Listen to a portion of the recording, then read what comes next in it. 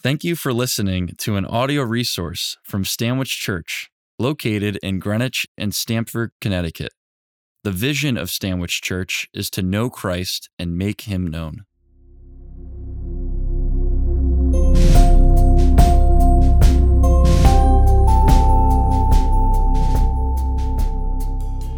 The gospel lesson for today is from John chapter 12, verses 1 through 8. This can be found on page 1068 of your Pew Bible. On his way to Jerusalem for the Passover, Jesus attended a dinner at the home of Mary and Martha. There his feet were washed with an expensive oil in an act of humility and devotion. A reading from John chapter 12, beginning with the first verse. 6 days before the Passover, Jesus therefore came to Bethany, where Lazarus was, whom Jesus had raised from the dead. So they gave a dinner for him there. Martha served, and Lazarus was one of those reclining with him at table. Mary therefore took a pound of expensive ointment made from pure nard and anointed the feet of Jesus and wiped his feet with her hair. The house was filled with the fragrance of the perfume. But Judas Iscariot, one of his disciples, he who was about to betray him, said, "Why was this ointment not sold for 300 denarii and given to the poor?" He said this not because he cared about the poor, but because he was a thief, and having charge of the money bag, he used to help himself to what was put into it. Jesus said, "Leave her alone, so that she may keep it for the day of my burial. For the poor you always have with you, but you do not always have me." May God add his blessing to the reading of his holy word. When we were still living in New York City, Nancy and I had a good friend, and he was homeless. And this is going to sound strange when you first hear it, but our friend was intentionally homeless. A young man in his 20s, he came from an upper middle class family, but because of his love for Jesus and his love for the people of God, the least of these, he was intentionally homeless. And I'm not talking about just one overnight that a lot of people do for charity when they sleep out in the streets. No, our friend was out in the streets for months and months on end. He would work from the inside to learn about the plight of homeless people, and he was in communication with some of the agencies to work on solutions for them. It was an amazing, inspirational friend to have. And our friend would come and visit us in our apartment occasionally. We would do our best to spoil him with a good meal. We would hand him clean socks. I gave him my bicycle one time, which promptly got stolen. So we got him another bicycle. I was really inspired by him, but there's an aspect of the story that you wouldn't know just by me telling it. The aspect of the story is that when our friend would come into our apartment, well, there was a particular odor that he would come with. Any of you have worked with homeless people, you know what I'm talking about. The best word I can use to describe it is pungent. And while he was in our home, it would fill the entire apartment with that scent. And even for days afterward, after he would leave, I could still smell it. And I would find myself being bothered by the smell, but then I would kind of check that instinct a little bit, and I would say, it's actually a beautiful aroma because it reveals his love for Christ and his love for the poor. When we worship Jesus and when we serve others, it changes the atmosphere, and it changes the world. That's what we're going to see in today's scripture, and I hope that by the end of it, we all will be inspired to give that aroma of Christ. Let's look in our scripture today to find out how. This is John chapter 12, verse 1. I encourage you to take out your Pew Bible if you've already put it away. We'll be going through all the verses of this scripture together today. John chapter 12, verse 1. 6 days before the Passover, Jesus therefore came to Bethany, where Lazarus was, whom Jesus had raised from the dead. I want to pause for a moment and talk about where we are in the timeline, where we are in the story of Jesus. It says 6 days before the Passover. This isn't just any Passover. This is the famous Passover that Jesus entered into when he served the Last Supper with his disciples. This is just a couple of days before what we now call Holy Week. This is a day or two before his triumphal entry, Palm Sunday. And it's a couple of days after Jesus has raised Lazarus from the dead. This might be Friday night. It's hard to really tell from the story. And if it is, this is a Sabbath dinner that they're holding for Jesus in Bethany. So all that's about to take place, these events that we're familiar with, if we know the Christian story, everything that happens to Jesus in Holy Week is about to happen. And it's just a couple of days after Jesus or Lazarus has been raised from the dead by Jesus. Verse 2, so they gave a dinner for him there. Martha served, and Lazarus was one of those reclining with him at table. Notice Lazarus is mentioned already twice in this opening sentences. Recall that this story was written not in English, but in Greek. There were no exclamation points or underlines or italics. So if you really wanted to get the attention of your reader, you'd repeat it. Lazarus is at the table, John tells us. Lazarus is there. Don't miss it. You see who's at the table? All these people around the table for this dinner? Pay attention to Lazarus.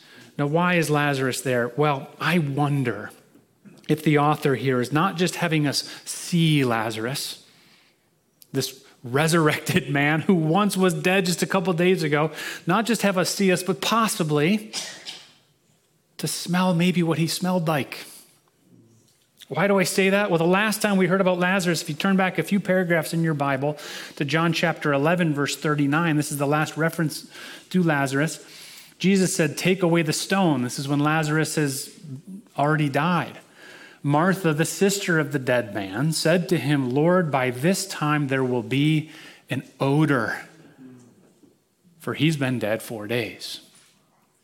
Just a couple of days later, we're at dinner now with Lazarus. He's at the table. Do you see him there? Can you smell him there? Now, I have no doubt that Lazarus' resurrected body probably wasn't emitting any kind of odor, the stench of death, but maybe his clothes were. Maybe his hair was. There were no laundromats or dry cleaners in Jesus' time. It's not like he got everything laundered and had a nice hot shower. Maybe his scent was still on him. I don't know. But I wonder, though, if the text gives us a clue about it. Verse 3. Lazarus is there. Lazarus is there. Verse 3. Mary, therefore, took a pound of expensive ointment. What's that there for? Therefore. Maybe she was doing a favor to the whole group. Mary therefore took a pound of expensive ointment made from pure nard and anointed the feet of Jesus and wiped his feet with her hair. The house was filled with the fragrance of perfume. It's possible that one of the reasons she broke open that vial of expensive perfume was to fill the house with a better fragrance. It's also possible, this is the way I've always traditionally thought about the story, that she breaks it open and anoints Jesus' feet with it, not just because there's a man who's been raised from the dead at the table, but also because the man who did the resurrection is at the table, and he is worthy of praise. He's worthy of her extravagant worship. Maybe she opened that vial of perfume for both reasons, to worship Jesus and to serve the group, to bring this fragrance into the atmosphere. What could this possibly teach us? Well, I believe there's something in this. It reminds me of a verse in 2 Corinthians that describes our role in this world as Christians. Maybe you know it. 2 Corinthians 2, verse 14. But thanks be to God who in Christ always leads us in triumphal procession and through us spreads the fragrance of the knowledge of him everywhere.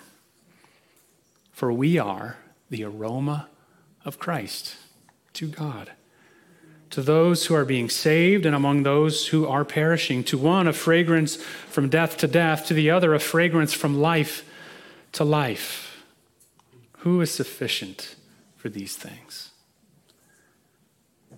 Christians, we are called to be in this world, to be different in this world, to bring with us something that changes the atmosphere, the aroma of Christ. How do you know when the aroma of Christ is present? It usually is describable by the fruit of the Spirit. When somebody comes into a room or is in a situation and they're exhibiting love, joy, peace, patience, kindness, goodness, faithfulness, gentleness, and self-control. When the fruit of the Spirit are growing off the vines of our lives, it changes the atmosphere. It's like a sweet aroma. I experience this when I go to your homes. As a pastor, I get to go to a lot of people's homes. And I enter into the front door of your home, and it's almost like smelling a sweet aroma. The aroma of Christ is there. Or when I see you in your workplaces, I go to a lot of athletic games now because my kids are in high school, and I see you on the bleachers and the gym and on the sideline.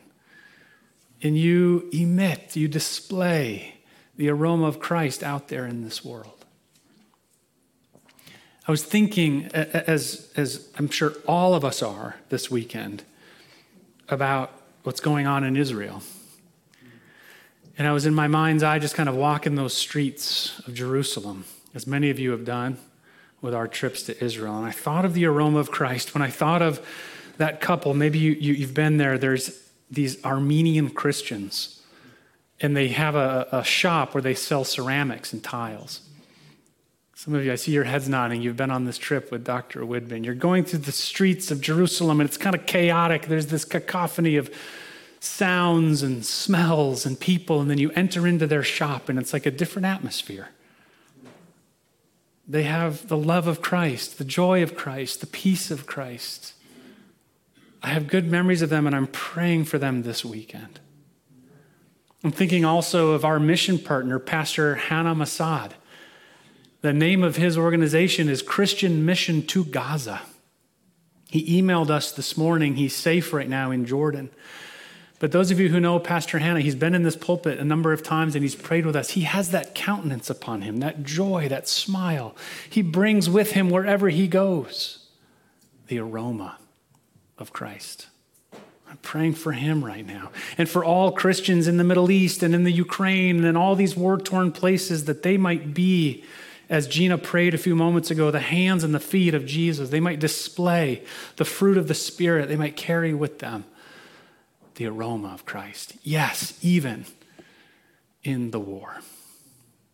When we love Jesus, when we serve people, it changes the atmosphere and it changes the world. Now, not all of us have this aroma of Christ all the time. Sometimes our attitude stinks. There's another person around the table whose attitude stinks at this story. You know who he is. Verse 4. But Judas Iscariot, one of his disciples, he who was about to betray him, said, "Why is this ointment not sold for 300 denarii and given to the poor?" He said this not because he cared about the poor, but because he was a thief. And having charge of the money bag, he used to help himself to what was put into it. Mary has just given this extravagant, this costly, worshipful gift to Jesus. And Judas is thinking all about himself. He's being stingy and he's being selfish, whereas Mary is being generous and she's focused on Christ. You see, that's the difference between the aroma of Christ and sinful nature. Sinful nature makes us stingy and selfish, whereas worship causes us to focus not on ourselves, but on Him and to be generous. You know how generous Mary was being here, how extravagant she was being, this vial of perfume. I don't know, maybe some of you ladies have vials of perfume on the shelf in your bathroom. This is more than that. This is special. This is different. These vials of perfume were probably passed down through the generations as an inheritance. Mary probably inherited this from her mother. And it was so costly, it was so expensive that she could have sold it. It's almost like a safety net. If a woman lost her husband or lost her means of provision, she could sell it. 300 denarii is about a whole year's worth of support. Once you broke one of these vials open, it wasn't like a normal vial. It was made out of stone usually, something that wasn't porous or even marble. So once you broke it open, it was open. You couldn't seal it back up again. So she's pouring out this extravagant, costly, sacrificial gift upon Jesus. The other Gospels tell us that she places it on his head as well, like a king being anointed. And in this Gospel, we get the picture of her wiping his feet with her hair. This would have been very unusual in Jesus' time. A woman would only show her hair to her husband. This is not only an extravagant, generous, costly, sacrificial gift, it's personal, it's intimate, and it is focused entirely on Christ. This aroma changes the atmosphere of the home. The fragrance fills the whole home. And Judas, by contrast with his selfish, stingy attitude, stinks.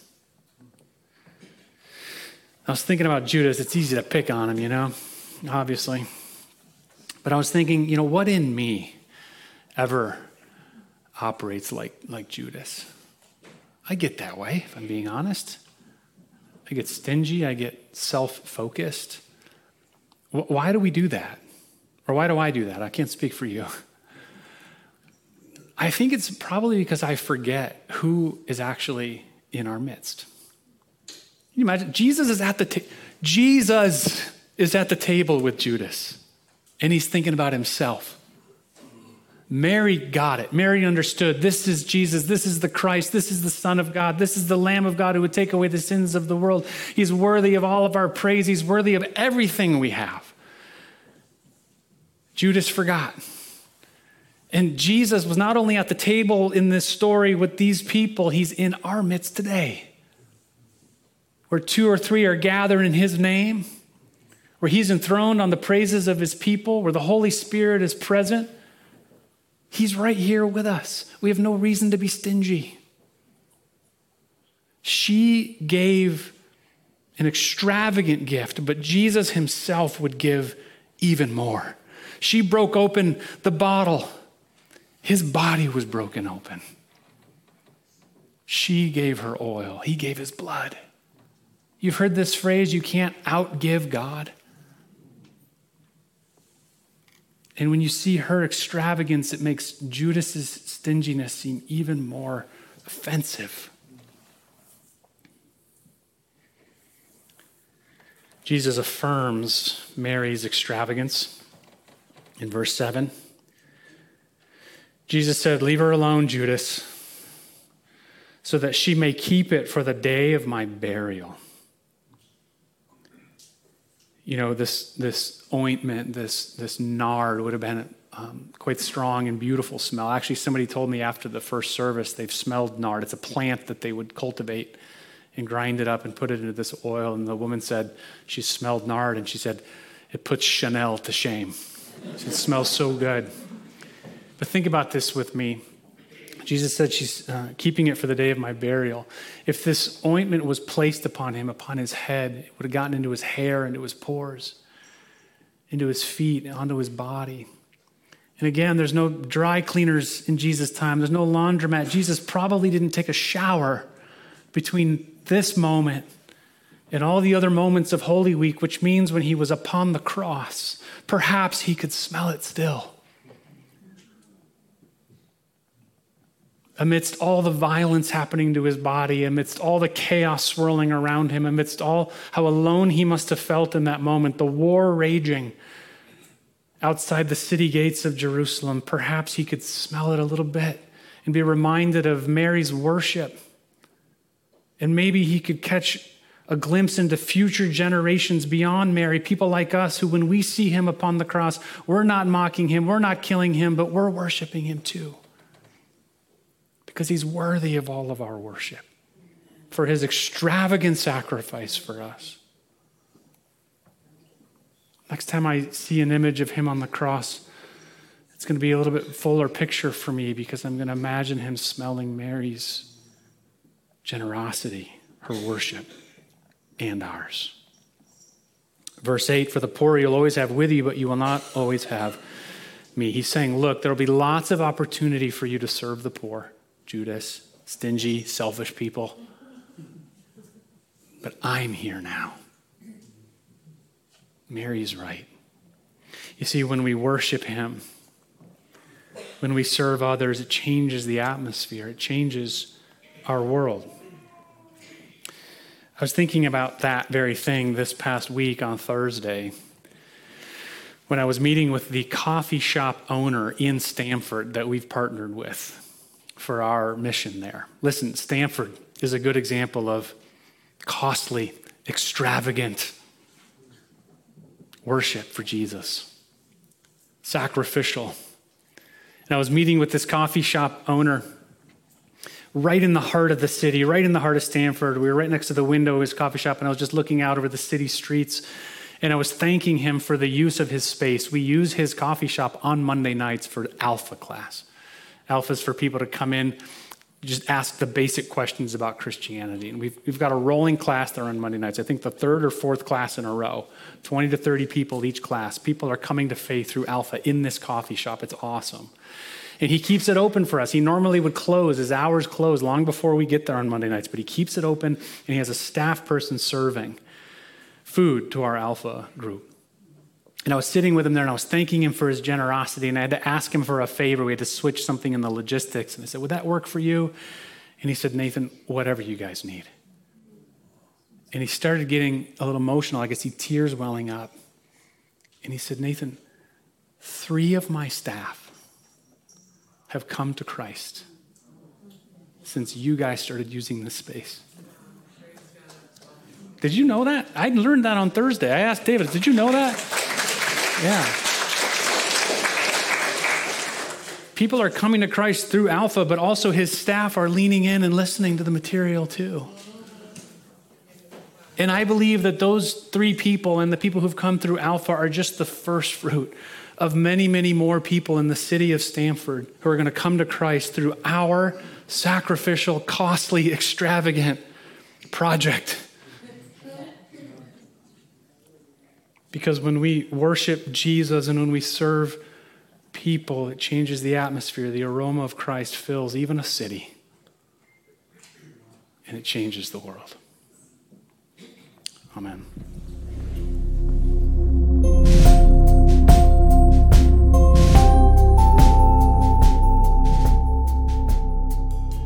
To learn more about the mission and vision of Stanwich Church and how you can get involved, please visit stanwichchurch.org.